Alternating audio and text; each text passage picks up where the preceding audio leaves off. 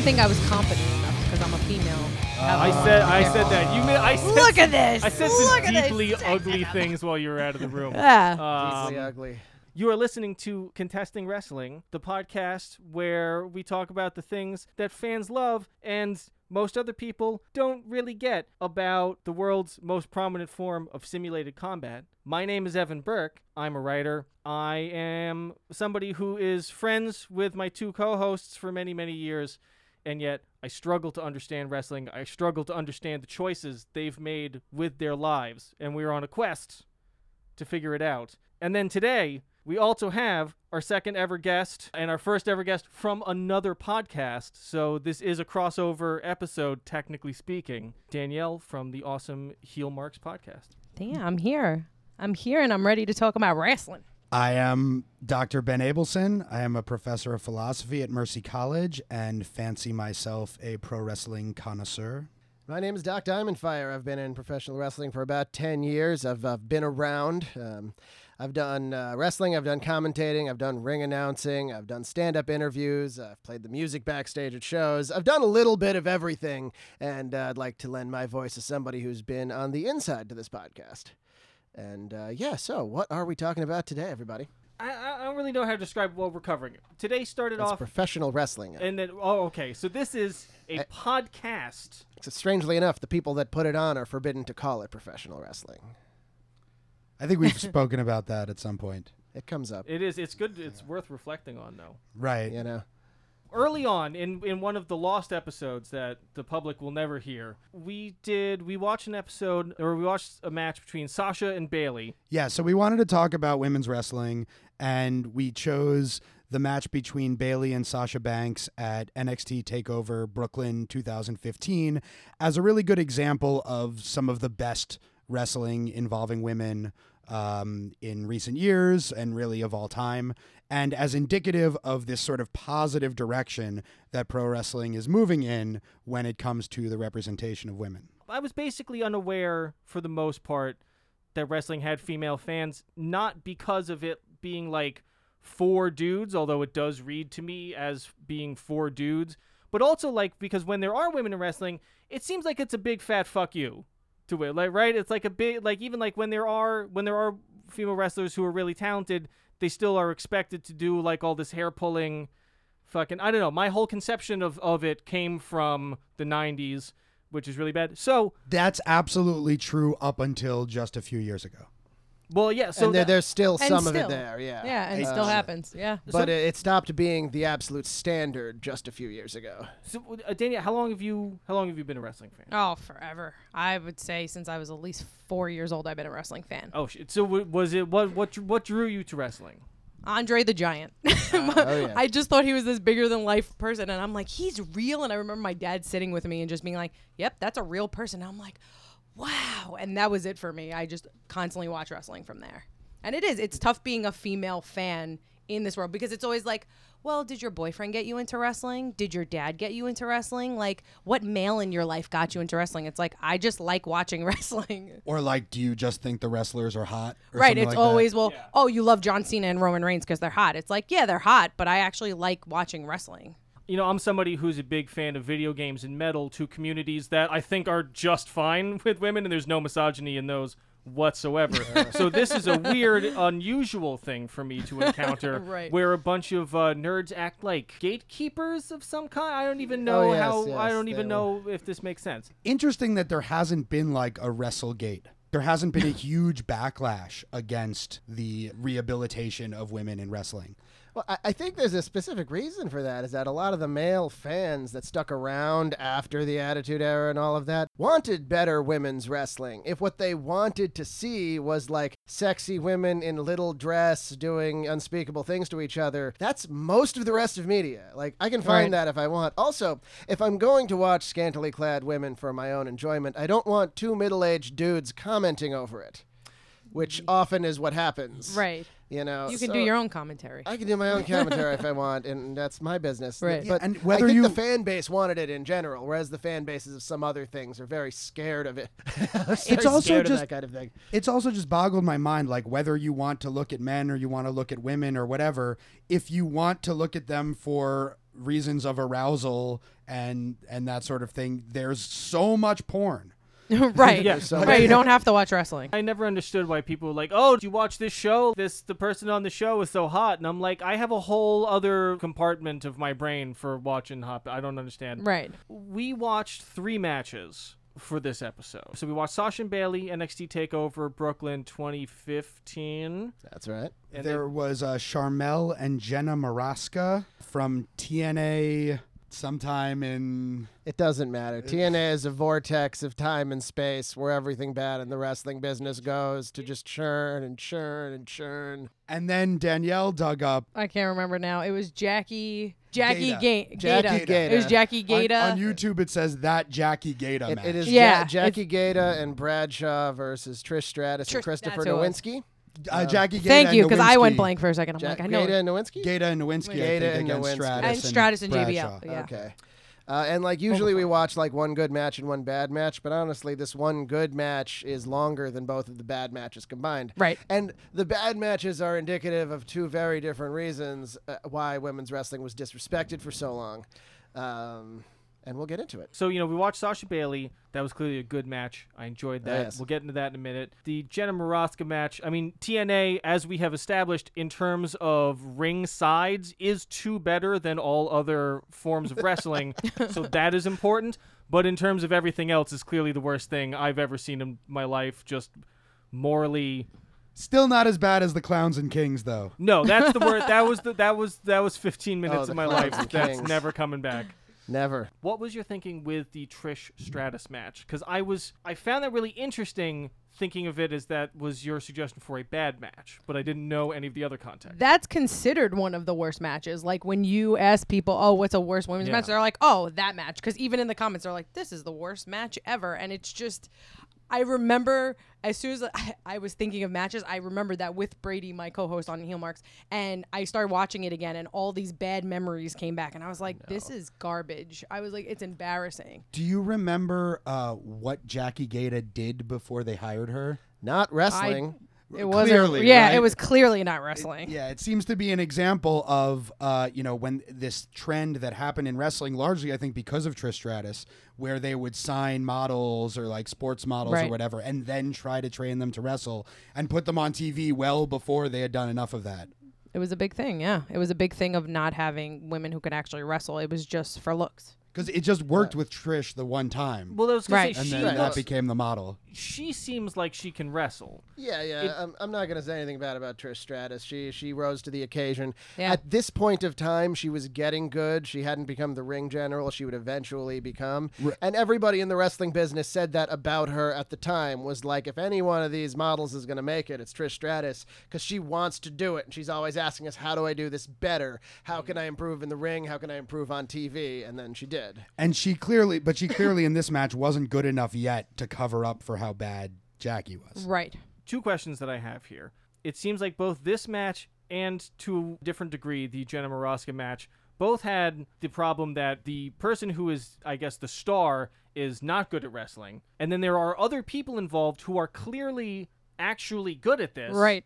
Yeah. Who are then must be asked, like, hey, so we're going to need you to not employ any of your skills or charisma in this match.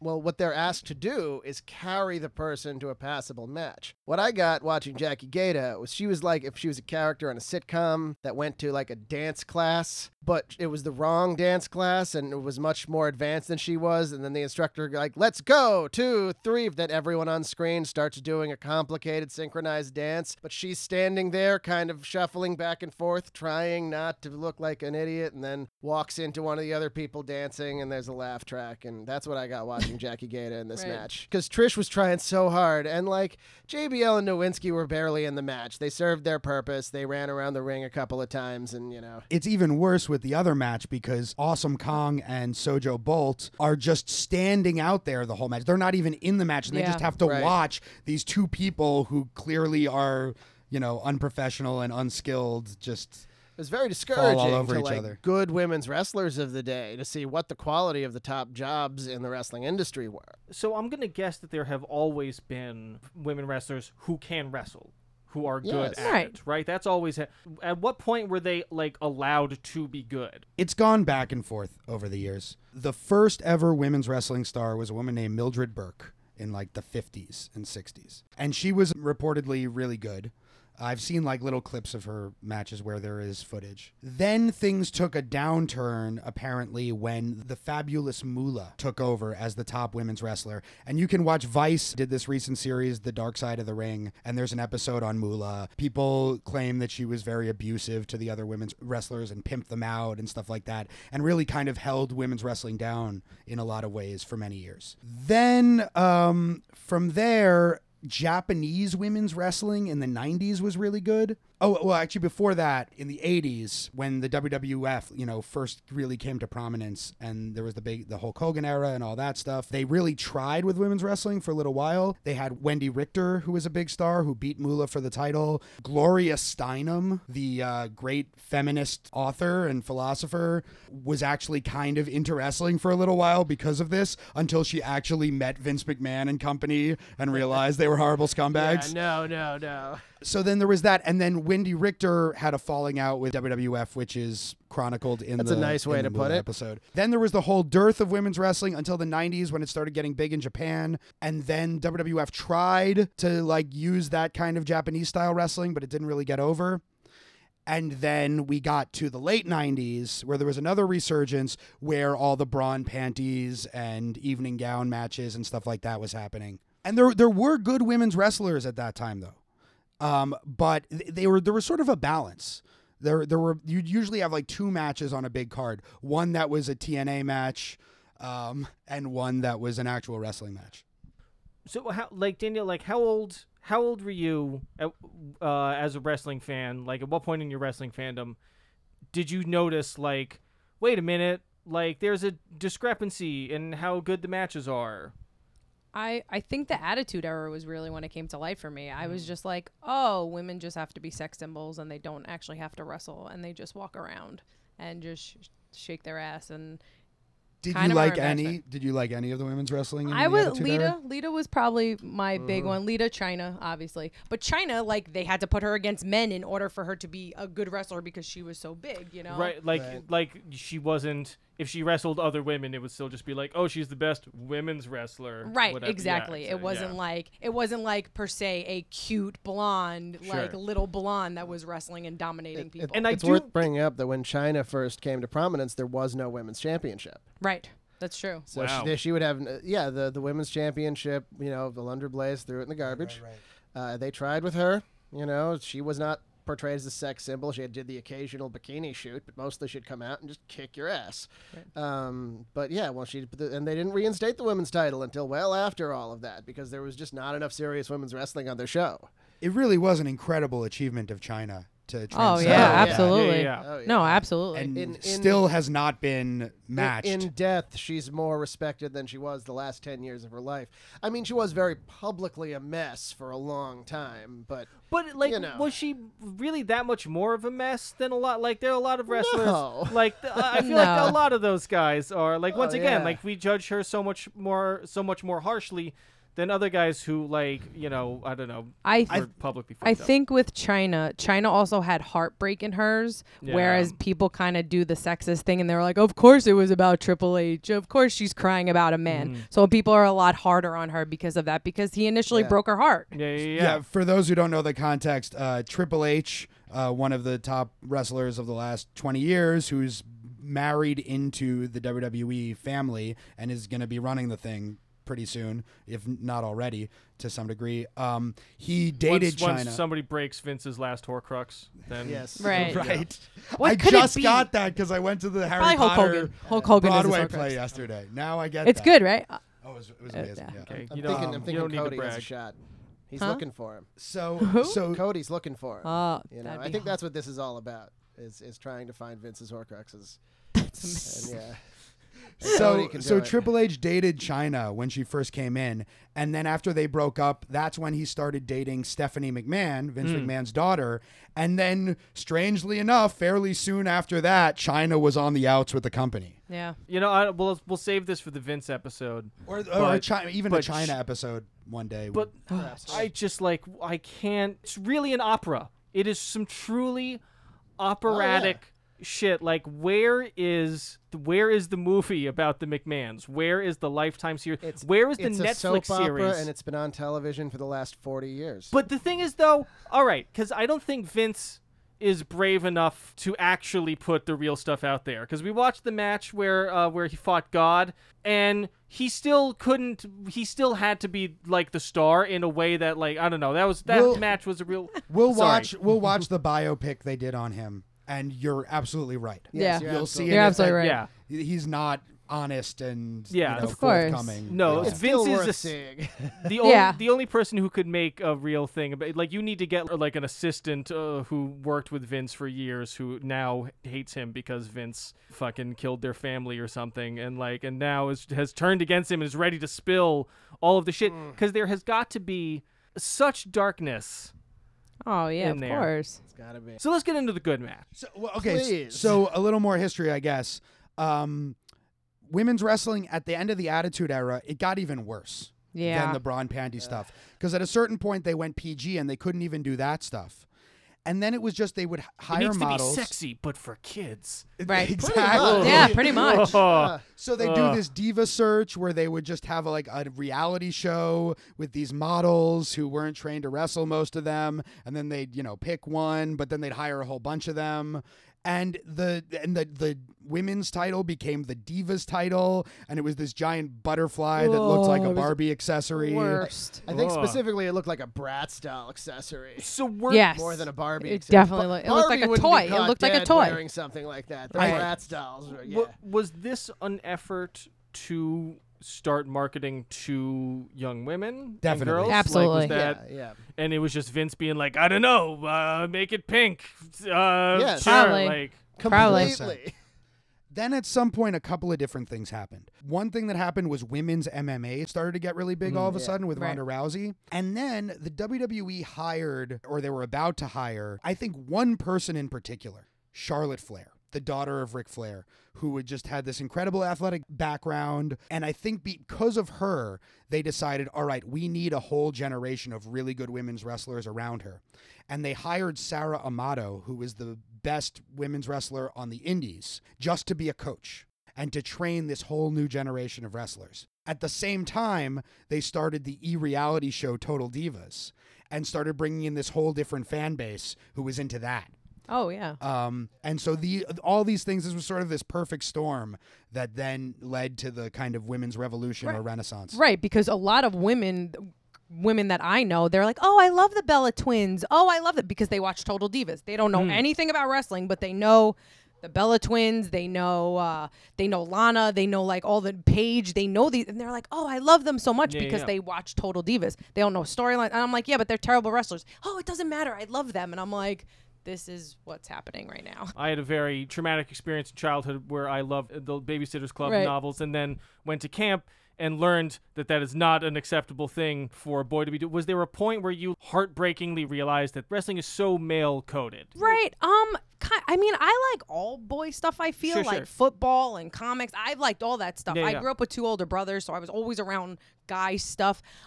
It was a little disheartening when I finally wanted to look up to a woman in a way when I was watching wrestling, that Yeah. there wasn't really anybody I could look up to. So I was just like, I kind of sided with the boys, and I was like, the women's matches are on. This is my piss break, you Yeah, know? yeah. And it became that, and then I just started enjoying the male wrestlers more, and I wouldn't even think twice about the female wrestlers. Who for you was the first female wrestler that was out there fucking kicking ass?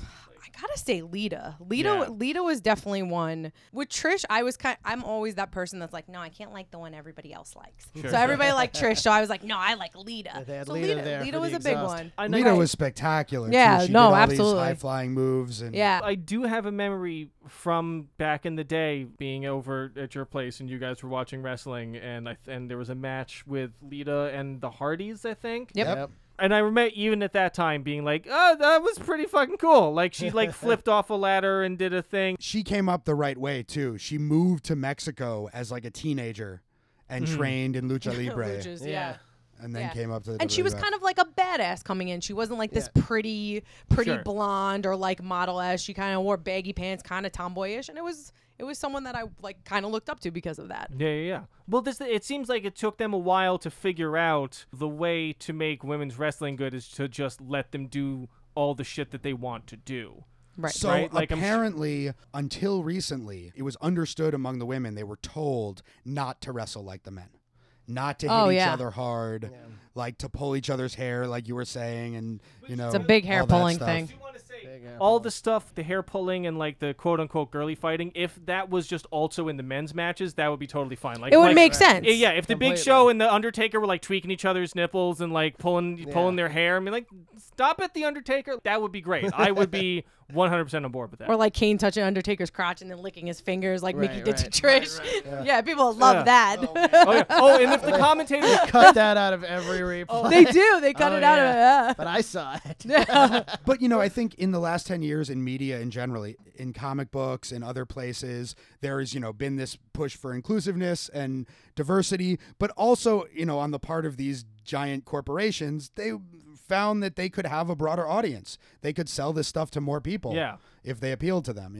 Well, that's I was really blown away by I can't remember which match it was. I guess it must have been the Jackie Gated match, but there was one of the matches where Jerry Lawler was commenting, Puppies.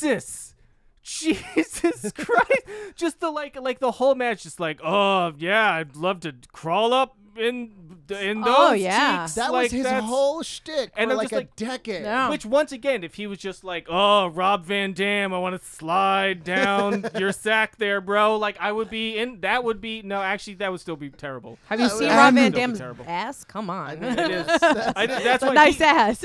And remember He could do the to split. Google Jerry Lawler allegations. Oh yeah, you gotta Oh, Google God. that. The list of people who I have to Google their name and allegations No, ever we keep since we got telling into you wrestling. Jerry Lawler. Yeah, You dude, should- Yeah. Jerry Oh, God. Lawler, number one. Oh yeah. God, They so just got scared. rid of him finally from TV. Yeah, they'll use him on the pre-show panel, but not regularly on television. Yeah, because he's stuck in, back then where he thinks he can say things that he can't say anymore. Oh, you man. evolve or you get pushed out of the way. Right. And it is just amazing to imagine a world that wasn't so long ago where that was just acceptable, where yeah. the It's fine. commentator's just sitting there and Jerry Lawler's talking about the grossest shit and is, I'm gonna snack on marshmallow pies. And also think about the timeline a little bit. WrestleMania 29, which Danielle and I think we're both at. Yeah, we were both at at MetLife Stadium. There was one match with women on the card. It was like an 8-woman tag. Yeah. And it got cut Yeah. for time because the other matches went long. So the one match with women got cut on WrestleMania 29. Yeah. This year at WrestleMania 30, They're only branding it Five. as WrestleMania, so 35. they had 3 women's matches, I think. I believe so. They had the tag.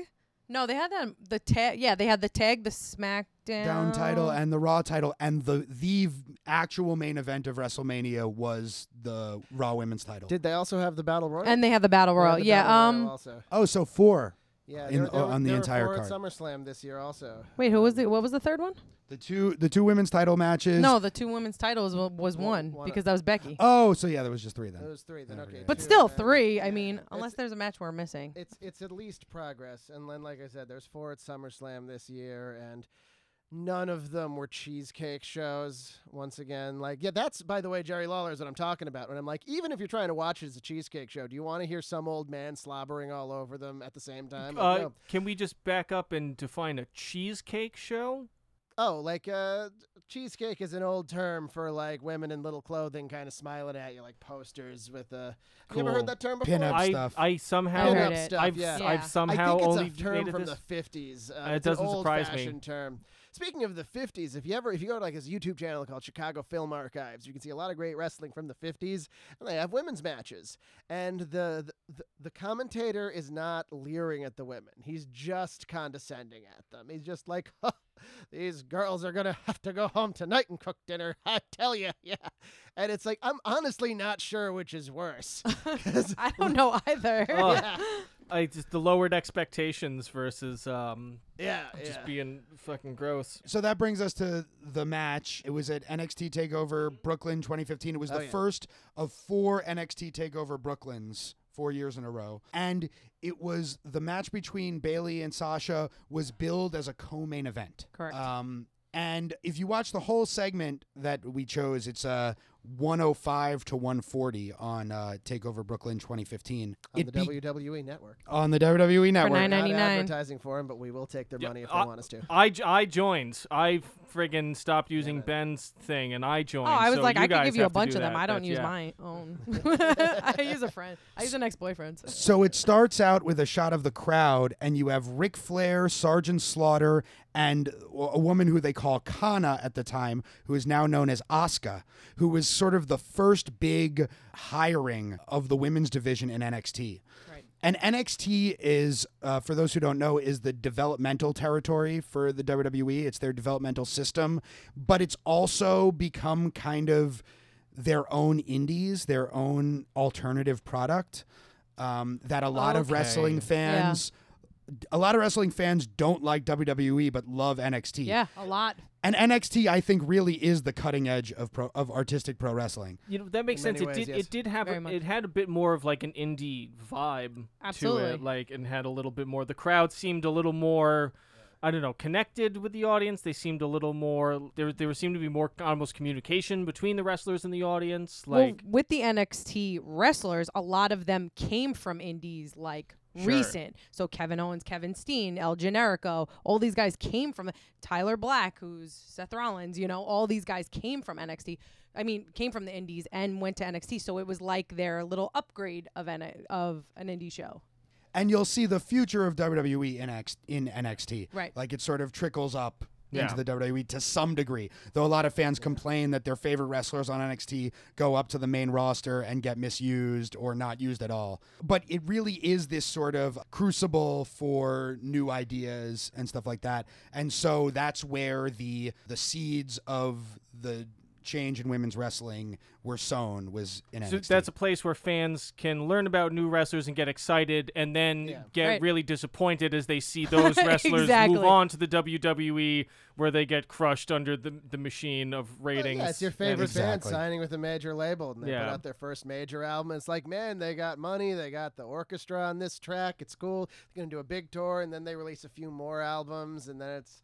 But Man, it was an they incredibly used to be cool. What happened? Yeah. It was an incredibly brilliant strategy by the WWE to do this, because there were always fans who liked the indies and, felt that there were these renegades against the WWE. And then the WWE just created their own thing like that they still own. It's still a major Yeah. label. The money's still all going to them. You can chant NXT all you want. Yeah. Vince is still freaking laughing his way to the bank. And for the most part, NXT is run by Triple H. So that's a big thing because it's a wrestler who kind of knows the business and has been around for a while. And people who don't follow wrestling know who Triple H is. And he's not a 70-year-old man. And he's not, Well, yeah, I was he's gonna not say- an out-of-touch 70-year-old man. Is Triple H better at this than Vince? Much better. Apparently. Yeah, Apparently. Well, yeah. to be really fair about it, Vince has his strengths and his weaknesses. Vince's biggest problem is that he's out of touch because he's been doing it for so long. Right. He has nothing to prove to anybody. Triple H still does in this. He got the top of the wrestling world. Now it's up to him to show people that he can also run a wrestling league that'll get over, that'll fill the arenas. That's a really good. It's a good message, I think, for everybody to always still have a little something left to prove. Don't get to a point where you don't have to prove anything to anybody anymore, because then you're just gonna stagnate and become a monster. And don't be Vince McMahon. Vince still wants to take on the NFL. That's what is in his sights. He's going to try to do the XFL again. Wait, oh, yeah. what? Yeah. Yeah, Really? that's his yeah, real dream. that's happening. That's because- real. Now, correct me if I'm wrong, because I remember the XFL happening, Yes. And wasn't the problem with it, I know far less about football than I know about wrestling, but wasn't the problem with it that all the guys in the XFL were just the guys who weren't good enough to be in the NFL? So it was just like watching more boring football with fewer rules? There were a lot of reasons why the XFL failed. That was one of them. Maybe if the teams weren't put together 6 weeks before they first hit the gridiron, they would have been able to get better together. This XFL is going to be very different. It's going to be 20 years forward. And the NFL does things that the XFL first did that they were laughed at for, like getting the cameras really close to the players and in the locker rooms. At the time, it was like, you can't do that. Well, now people want to do that. I mean, isn't there also the problem that American football is going to be dead in 20 years because already we're seeing massive declines in high school football participation because parents are like, my kid shouldn't have concussions all the time. By the way, that guy Chris Nowinski, who is in one of those bad matches, the one who was teaming with Jackie Gaeta, okay, he went to Harvard. He was the first ever, and I think they mentioned that on commentary, he was the first and only ever Harvard graduate in the WWE. And but he had to retire less than a year into his time in WWE because of all the concussions he had sustained playing football for Harvard. Boxing used to be the most popular sport in America, and then in like 1917, some doctor was like, wait a minute, getting punched in the face is bad for you. And it revolutionized It took World War I for us to learn that, There's guys. more. A lot of people There's died more for to that. Nowinski, though. Like, Nowinski then, using his education and intelligence, kind of started the scientific foundation into studying what concussions do to the brain that has caused all of the people across the country and around the world to learn about Wow. this. Yeah, his And, book. And, you know, the WWE got on. First, they hated it.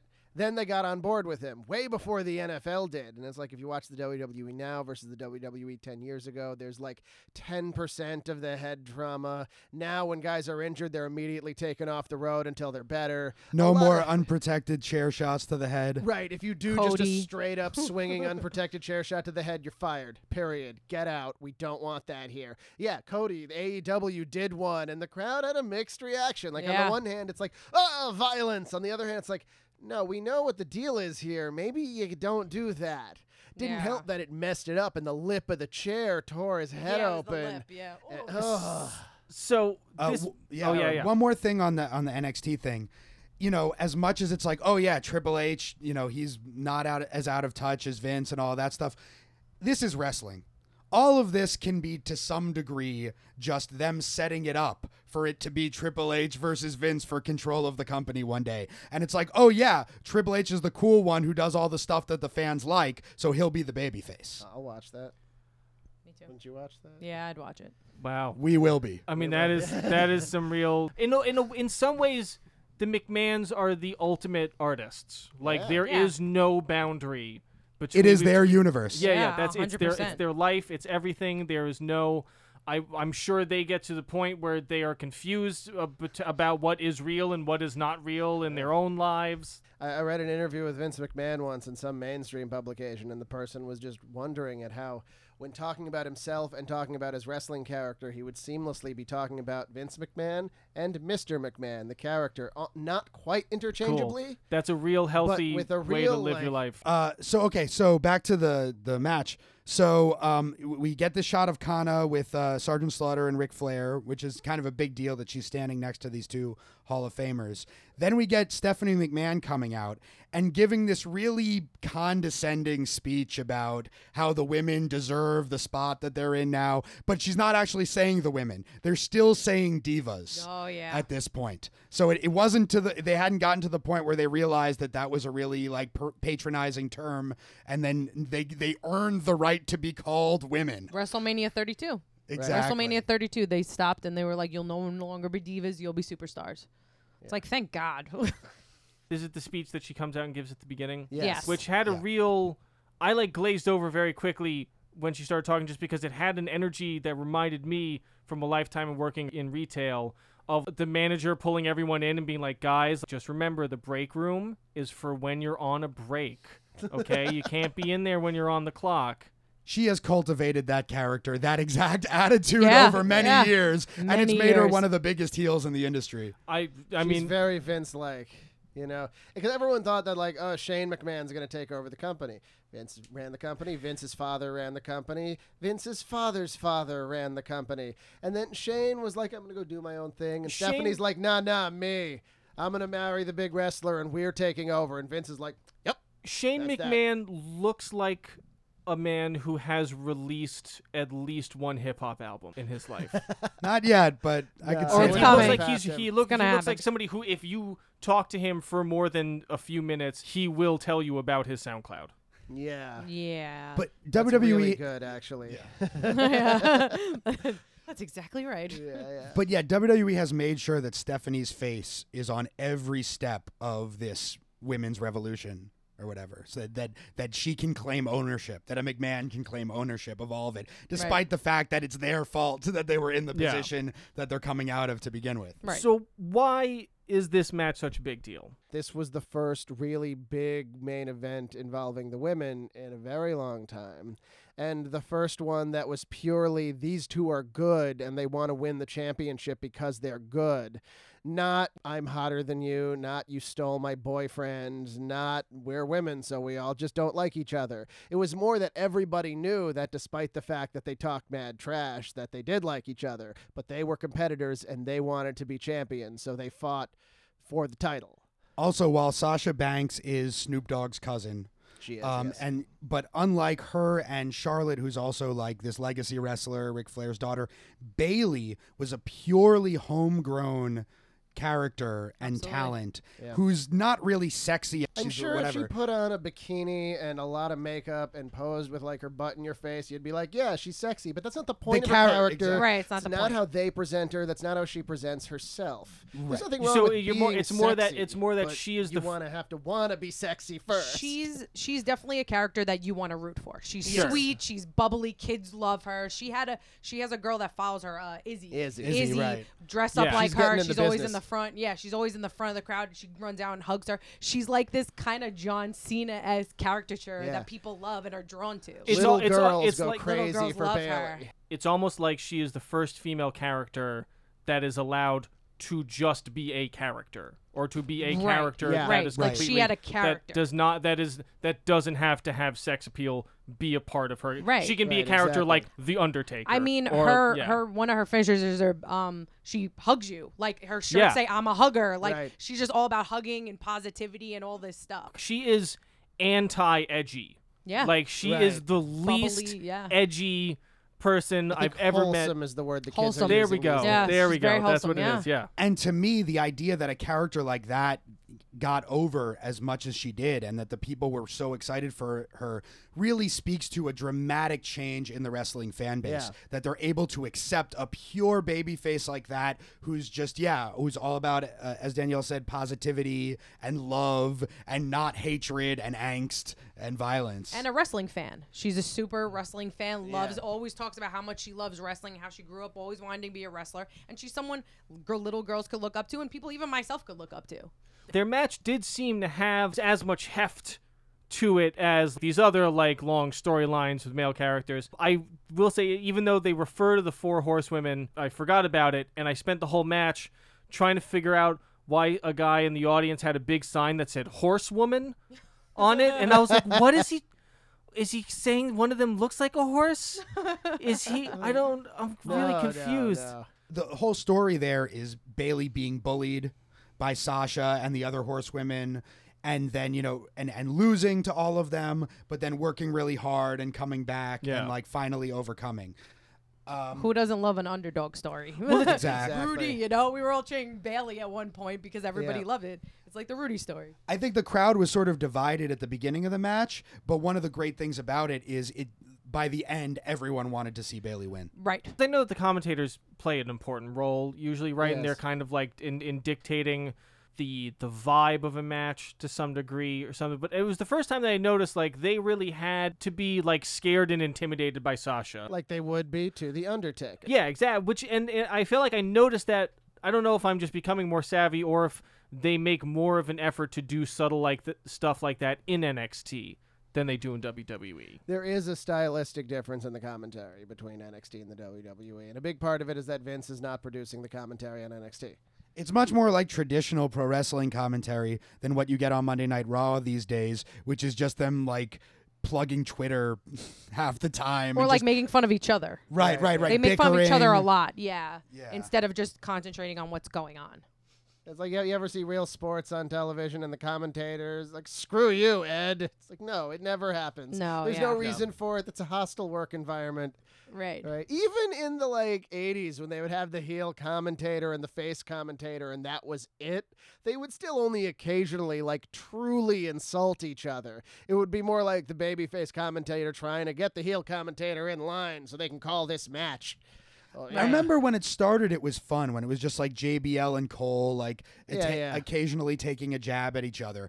But WWE seemed to be like, oh, that is what we want all the time, which is a lot of what they do. They take something that's cool and then they just fucking beat you over the head with they it until run it you're into the completely sick of it. Yeah.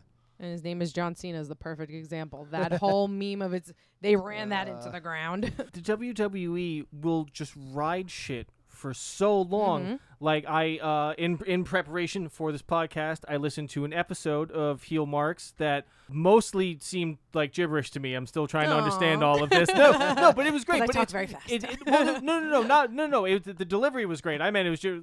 If you are listening to this and you are somebody who knows about wrestling, you should absolutely listen to this podcast. I was Thank you, I lost appreciate because I that. still don't fucking know what I'm talking about. But it blew my mind that it was like 2 or 3 episodes ago. I think it was 151. Mm-hmm. And then you're talking about how Goldberg sucks and is coming back and in this. And I'm like, oh, I know this. Right. I also know that Goldberg sucks. I have learned this about wrestling.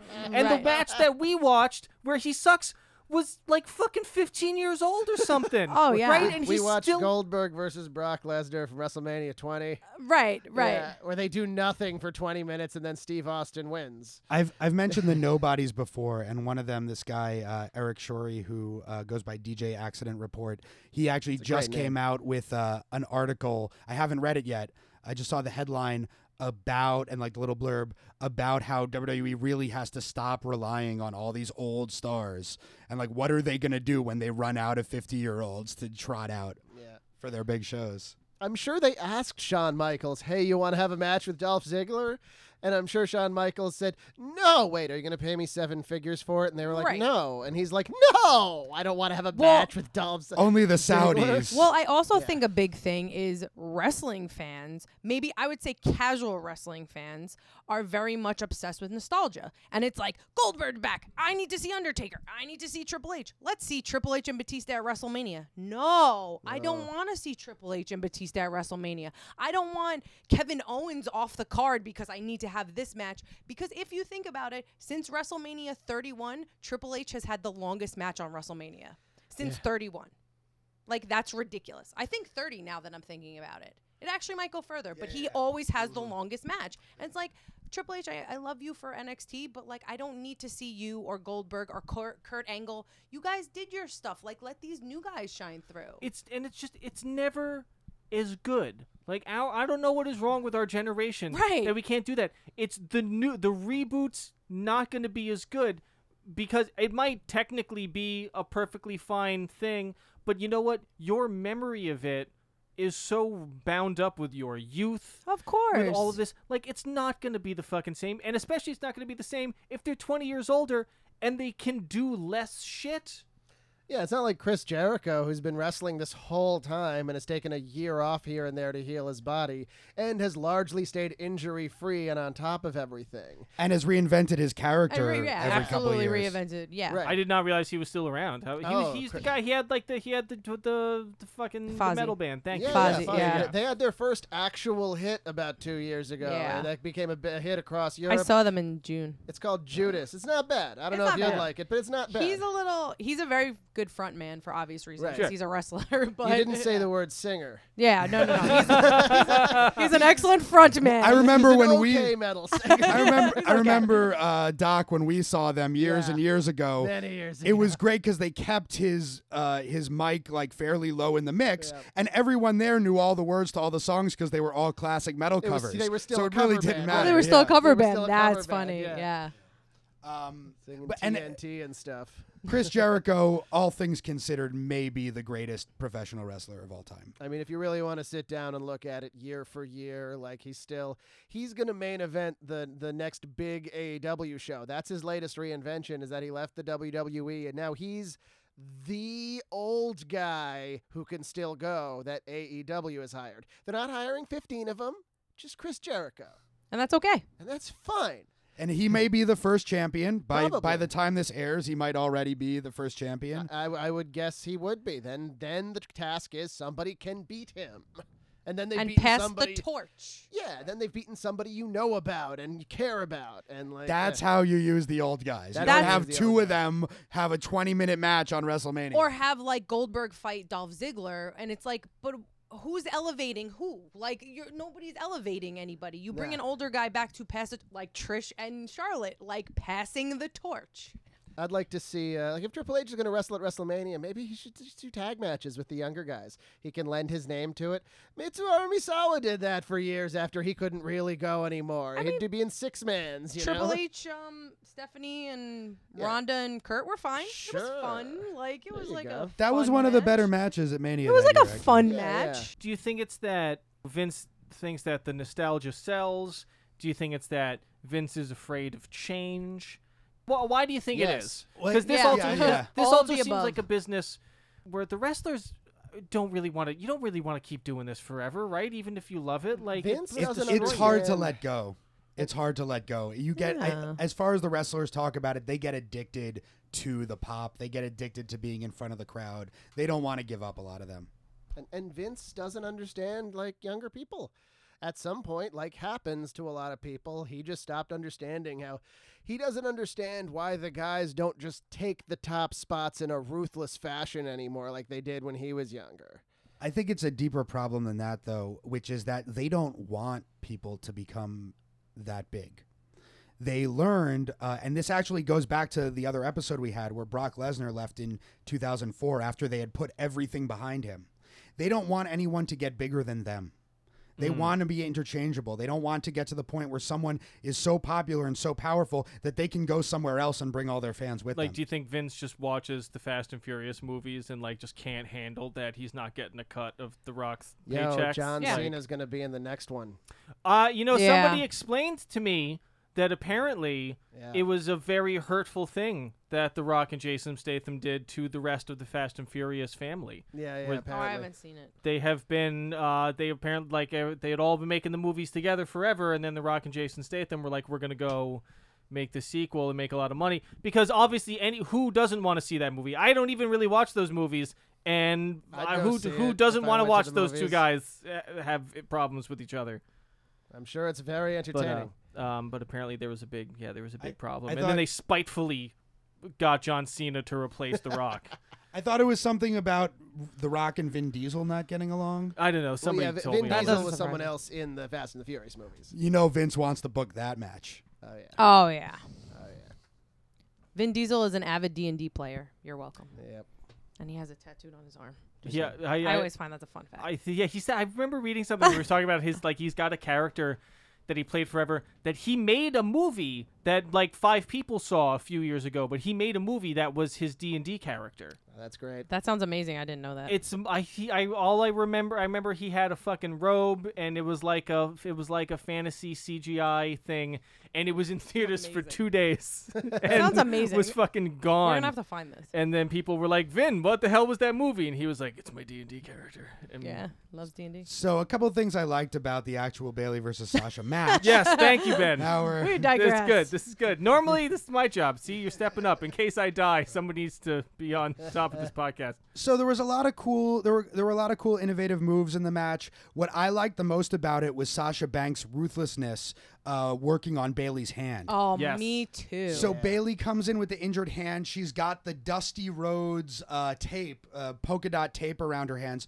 because Dusty Rhodes had just died recently, and he had a huge part in developing a lot of the NXT characters early on, especially Bailey. So one day she comes out with a ponytail, and she says that Dusty came up to her in the back and said, "You always wear the ponytail now. You're the ponytail girl." And that established her character. Like, that was it. From then on, she was the ponytail girl. She, like, kind of pulls it the ends of it to the side Yeah. for her comeback right before she does her big move.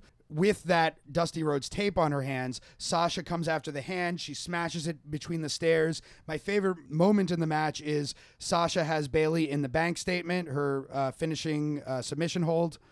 And Bayley's reaching for the ropes with her hand, and Sasha just viciously stomps good. on the hand to keep her from getting to the ropes. So good, yeah. And then they roll over in a nod to the Chris Benoit, Triple H, Shawn Michaels main event from WrestleMania Never 20. not think of that. So Bayley gets the bank statement on Sasha, and then they move towards the finish, which we can talk about in a minute.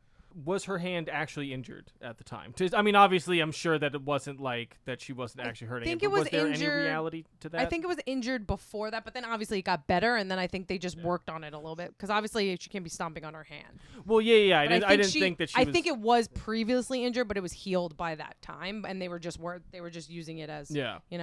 A plot point. Yeah, they do that a lot. And then Yeah. because I'm also always trying to figure out how much of their beef is real and how much is not. They love because- each other. They're best Okay, friends in yeah, real yeah, life. Okay, cool. Yeah, they're best friends.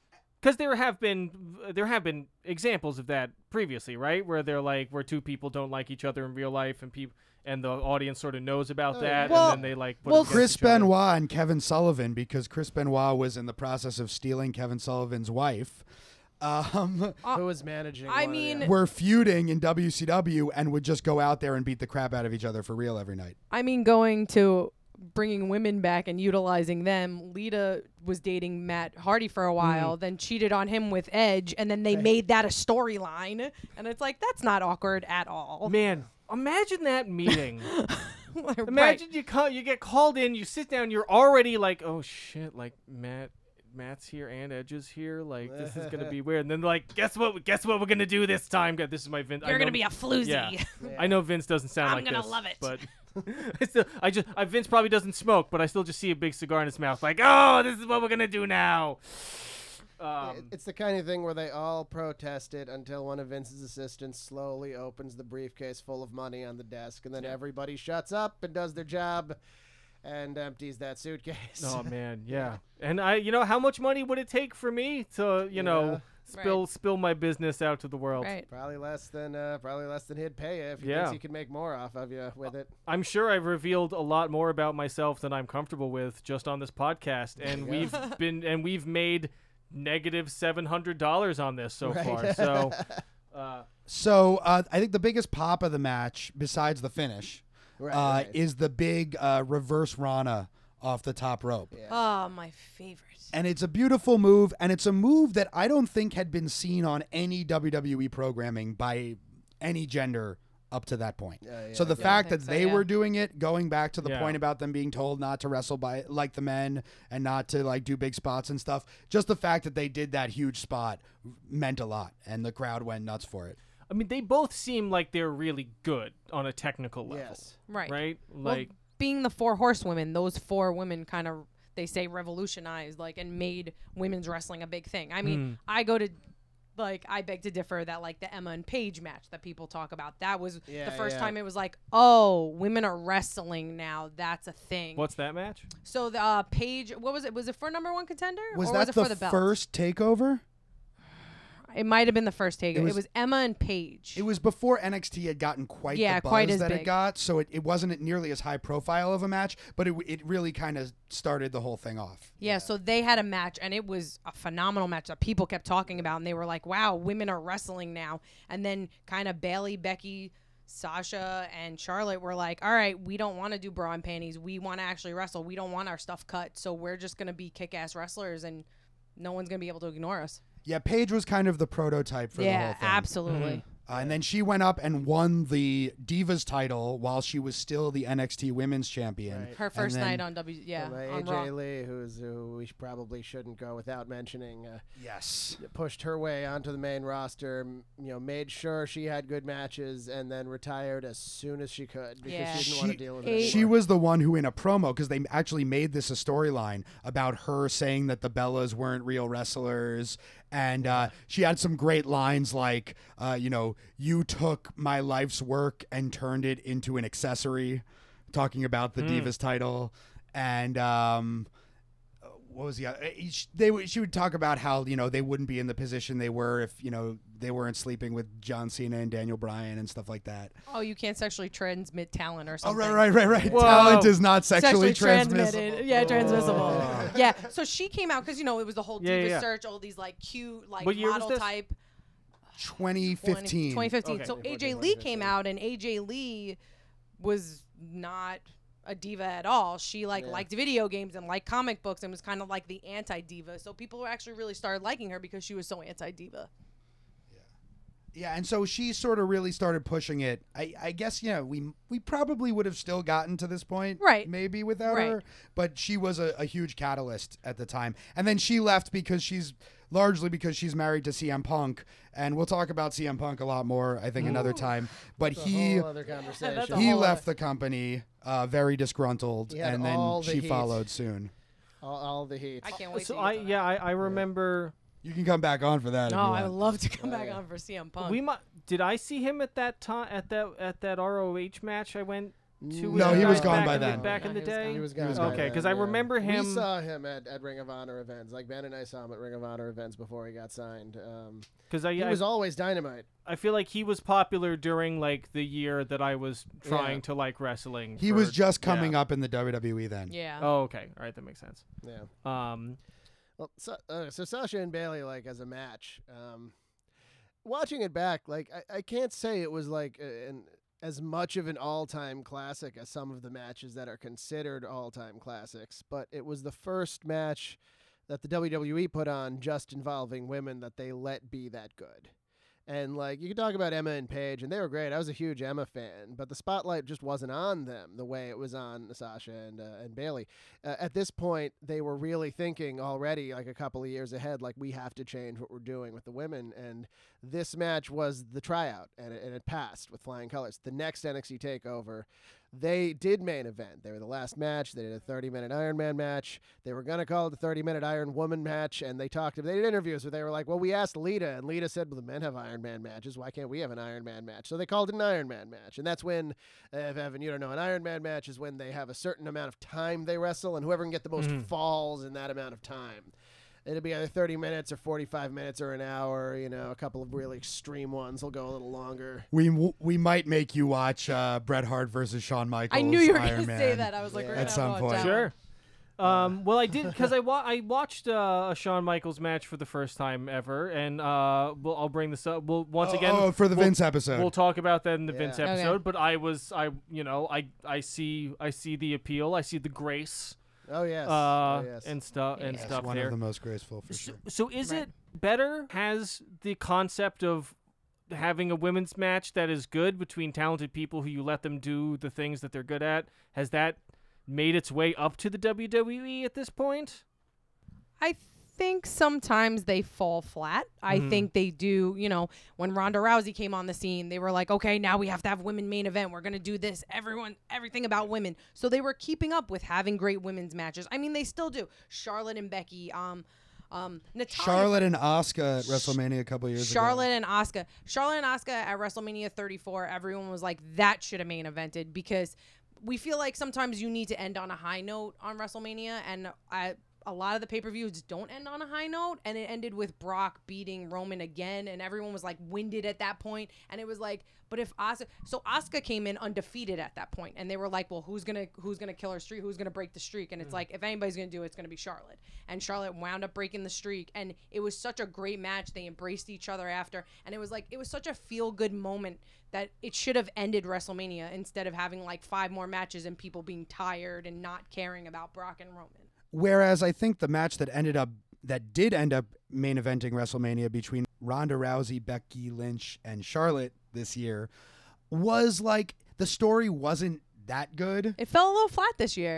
And I did. forget Yeah, a forget little what the bit. term is. There's a term in like critical media studies involving women where they're set up to fail a lot of the time. Like they're sort of overhyped to the point where it can't possibly live up to it. So then they can be like, oh, see, we gave them the chance, and then they dropped the ball. I kind of feel like they did that because this was the longest WrestleMania, and it's like people are going to be so tired by the time you get to the main event. Like when Kofi won, everyone a huge pop. Everyone was still Right. hyped because I was in the middle of of the 2 show. hours into the show, not 2 hours. 5 hours. 7.5 hours. hour show. 7 hours. I have to say, one of the things I still struggle with the most in trying to enjoy wrestling at all is I don't understand how fucking anybody is conscious after 7 hours.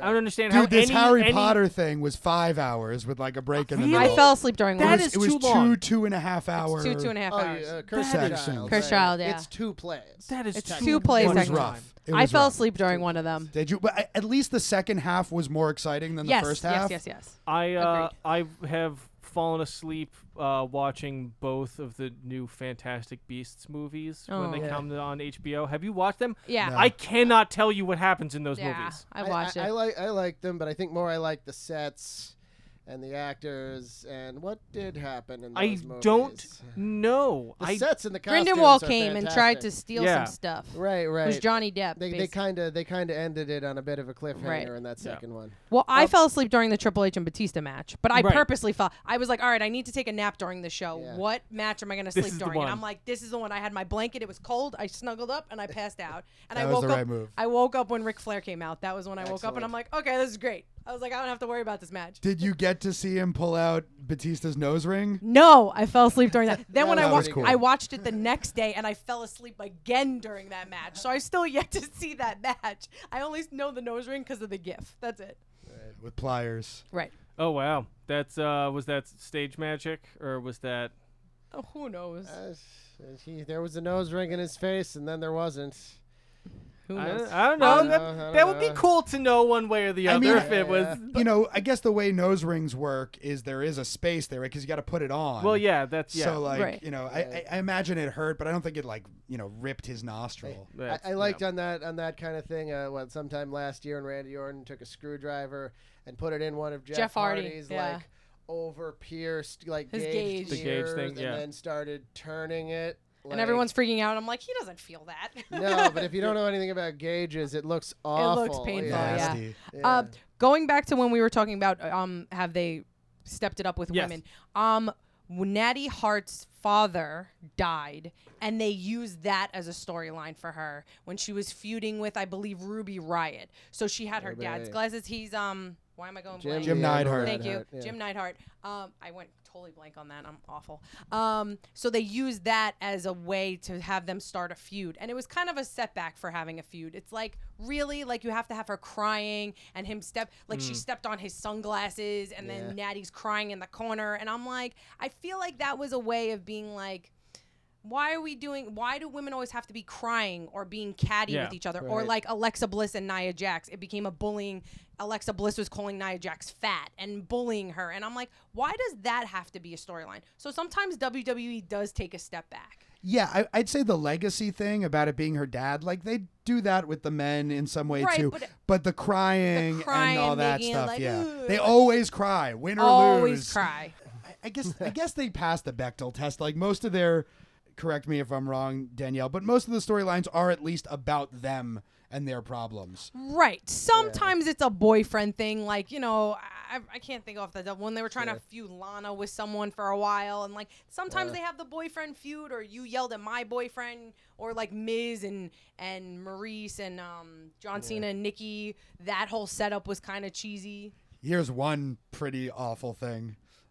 So there's this woman, Maria Kanellis, Oh, and they yeah. hired her and her husband, Mike, and they call him Mike Kanellis, and that makes him a heel.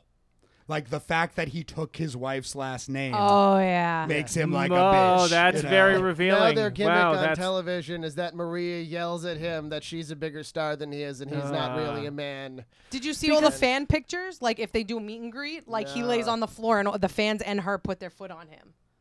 and you know I'm and like- what's especially what is I mean, that's really something. You know? well, and especially, you know what And is Maria so knows what she's doing, but still, it's Right. a little off. It's Right. a little off. and this is maybe, you know, the deeper irony of, like, masculinity or whatever, but it is Yeah. crazy to me that the so, you know, like all of the men's matches, like all of the male wrestlers, like, they're catty as fuck. Like, they're constantly, so it's like maybe it's coded in a different way. It's like the language is a little different, And obviously, they're gonna lean into shitty stereotypes when they have like women calling each other fat or whatever. But like the men's, it's also them just like being like snotty little assholes to each other and Right. petty Right. and all. wrestling- but then that pettiness is given such weight and framed as like, oh, it's this epic struggle, and it's like it's still just these guys like being gossipy, like. And wrestling is largely about people not able to sort out their differences with reason. Right. Right? So they have to fight. Or like when Kevin Owens is calling out Shane McMahon and being like, "You're doing this. That's fine." But if Natty did that to Becky, saying or Charlotte, she's whining. Like they still do that to an extent. Yeah. Where it's like, no, Dolph is sticking up for what he believes in because he thinks it's his time to shine. And then if someone else does it, it's like, nope, you're just whining. Or bossy. Or bossy, yeah. And that's why it's so important with the Sasha and Bailey match that they're fighting for the championship. Like, Yeah. there's a reason that they're fighting. Like maybe they don't like each other, maybe like in the story, and then the story's great. Bailey's the ultimate good guy, babyface, great story. And then Sasha's like, I don't care about any of that. I'm just going to beat you. Yeah. And Yeah. that's being a heel without being petty and personal issues can be good, but most of the ones the WWE do are not. Correct. And so the personal issue is just, no, I'm the best, and if you think you're the best, come up, but you're not. What I loved about that match too is I loved Sasha's frustration with Bailey during Yeah. that entire match and how frustrated she's like, I'm better than you. Why are you so difficult to beat? Like I love that whole thing, and Sasha was really killing it at that point. Like the storytelling during that match was so great. I feel like I've now seen a lot of matches with the 2-count kick out, and them getting increasingly frustrated Right. and increasing like, what do I have to do? Because it seems like the implicit rule is that if you pin somebody and they kick out, you then have to do one other thing before you pin them again. You can't Right. just like Right. punch them in the face and then go and pin them again. People do sometimes try it again and get another 2 count. It never works. Yeah. Right, never works. Nah. Oh, like they kicked out, I have to go and rethink the strategy. And so, yeah, it really did. And usually if they're not creative enough and they go back to the same move they just did, it will often be their downfall. Yeah. It almost seemed like, Bailey was, I don't know, collecting energy or like almost like hulked out at a certain point. Yeah. Like Right. reached the point at which an underdog, the moment where she snaps, where she can't take it anymore. It's been the last straw. And then now she's going to scream and has a great scream. She sounds like death metal singer Yeah. when she like starts like really hammering her Sasha in the corner. Well, that particular psychology that we did explain to you when we watched that Hulk Hogan match, and Danielle, you should listen to that if for nothing than to hear Evan, who had never seen it before, describe what he saw when Hulk started hulking up. Oh yeah, I was. And you've still- never seen that and didn't know about I it. didn't know about No. hulking How out.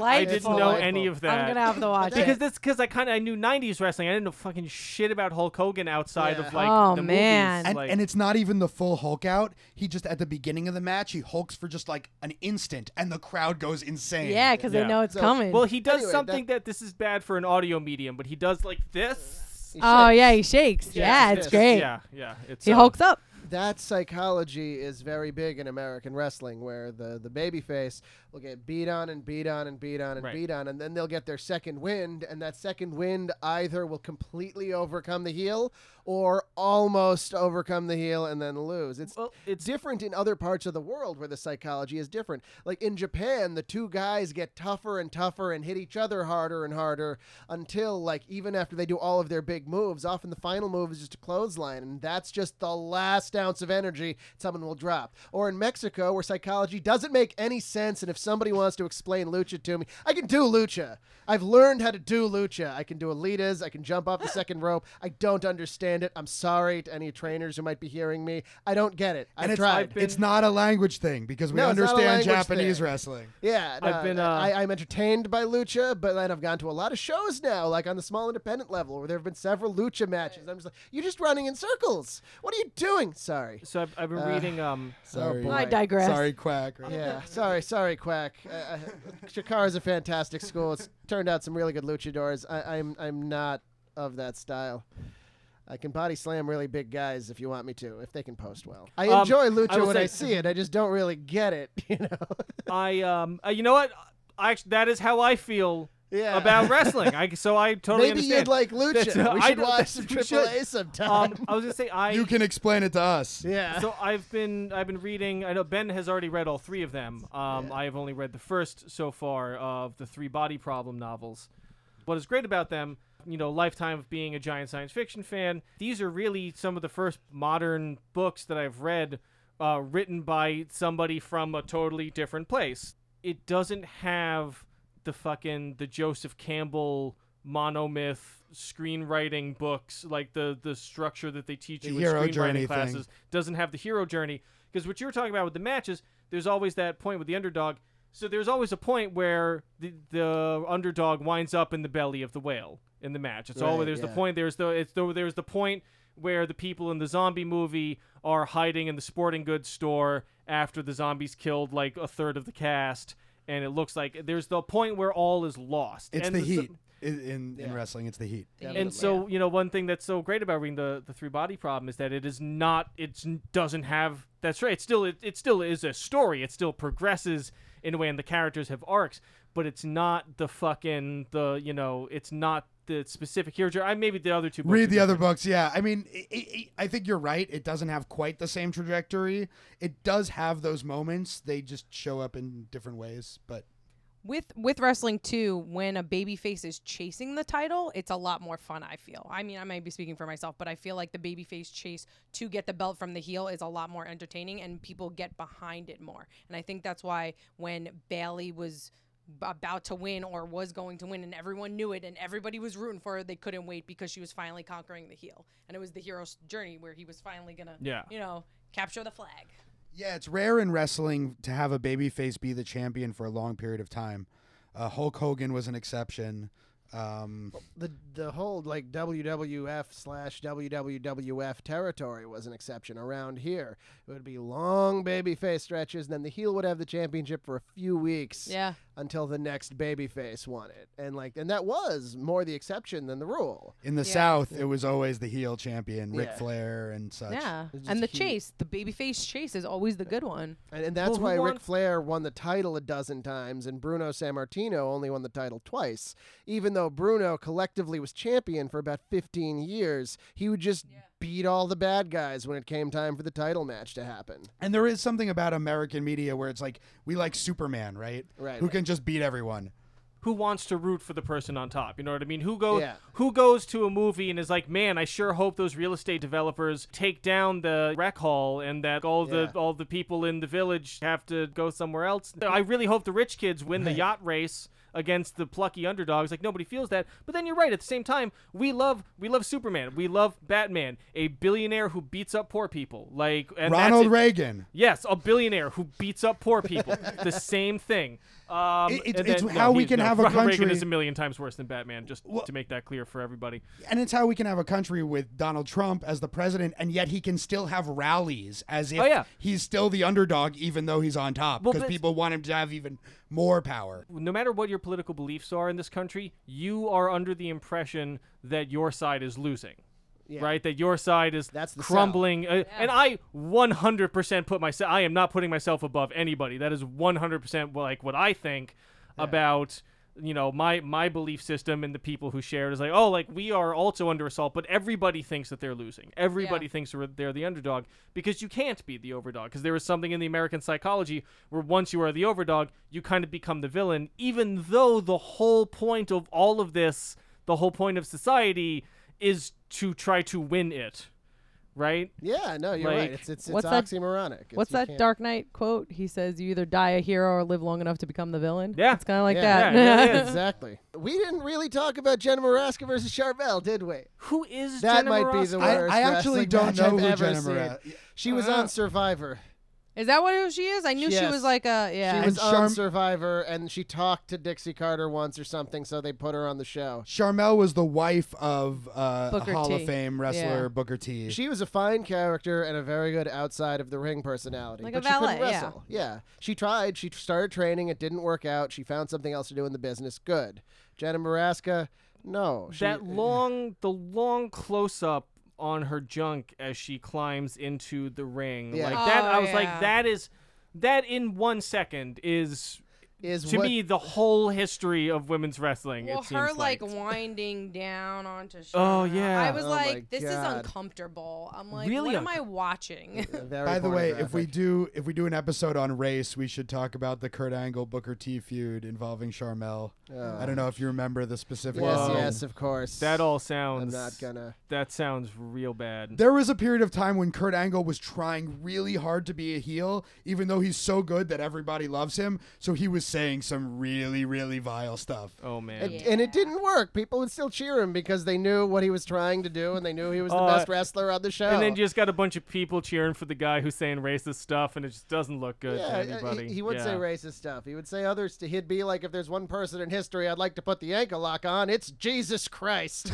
And it's like, But it doesn't matter Yeah. what I say because you're still going to cheer me. Yeah. That's about all I wanted to say about Jenna Maraska versus Charmel. I think it's the worst match of all time. I would say Jenna Maraska wrestled like a blow-up doll, but I've seen a match with a blow-up doll, and it was much better. We'll And- talk Oh, about I've that. seen a match with a blow Yeah, right? Yeah, that is a good match. Wasn't that great? And so, yeah, that's... Well, I think really the actual value to take from that is something that we mentioned earlier, that a lot of women were discouraged in wrestling because the women that got on television were untrained models. And that, for the most part, has changed, at the very least. So that's a positive. And I'm optimistic for the future, especially like on the indies, because really the spark for the women's revolution didn't happen in NXT. It happened on the indies. You know, women's wrestlers, Sarah Amato as Sarah Del Rey, started to have great matches with everybody, men and women. Awesome Kong. Yeah, Awesome Awesome Kong, Kong, yeah. like, had great matches in Japan and across with everybody. Lufisto. Lufisto, I mean, fantastic. there you was know? a point where TNA kind of had their knockout champions, and they kind of like really Agreed. pushed women for a while too. Gail Kim. you Gail know? Kim, yeah. I mean, but they did it way before WWE did it. Right, and then they ruined it, like And they then do they with destroyed everything. it. Right. Goddamn TNA. Danielle, do you want anything you want to add before Nope. we? No, I'm just kidding. before we finish up? I don't even know where to begin. You can follow Heel Marks on Facebook, Heel Marks a Wrestling Podcast. We're on Twitter and Instagram at the Heel Marks. We're on Spreaker, SoundCloud, Google Play, iHeartRadio, iTunes, all that good stuff. Again, guys, thanks for having me. Oh my God! yeah. Thank you I for know. This was for fun. adding an air of legitimacy to our podcast. Yeah, I don't Yeah, know what that's- I'm yeah. talking about. That- I made all this up, but All That's of us wrestling. made all Yeah, this that's up. it. Boom! There we go. Yeah. I just made a woman's storyline on WWE. Did it. There you go, right? Okay, well, yeah, like I said, my name is Doc Diamondfire. Follow me on Twitter at Dr. Diamondfire. It's Dr. Diamondfire. At me, book me. I am available for your wrestling events. Once again, I do commentary primarily these days, but I do wrestling, I do ring announcing, I do interviews. I've done a little bit of everything, and you want me on your show. I'm Dr. Ben Abelson. You can follow me on Twitter and Instagram at ScribeBen. And if you happen to be a student at Mercy College, you can enroll in my classes. Well, actually, by now it's probably too late to do that. But in the spring. My name is Evan Burke. You can follow me on Twitter and find me on Facebook at Evan Burke, etc. That's Evan Burke, ETC. You can also find my writing at evanburke.biz. And then if you keep checking it out, I will raise enough funds to slay the Evan Burke, who has evanburke.com, so I don't have to have this .biz business anymore. You can follow us at ContestingW on Twitter. And you can, so there you can just yell at us or tell us what we got wrong or anything. We will maybe take you into account, maybe not. But the big thing is you should go to our Patreon, patreon.com/contestingwrestling. There are bonus episodes. There's watch-alongs. There's eventually, if we're popular enough, we'll interview people. And so there's all kinds of shit. There's discussion of a blog. It's a blast. It's only $5 a month for us to basically come to your house and entertain you ourselves. Yeah. Yeah. So with the magic of technology. We won't actually do that. No, we will not do that. We will eventually have a tier in which you can do that, but That'll It be will be more than prohibitively $5. expensive. yes, yeah, absolutely. So, thank you. This has been Contesting Wrestling. Make sure you listen to the Heel Marks podcast as well. And thank you very much. We will catch you next time.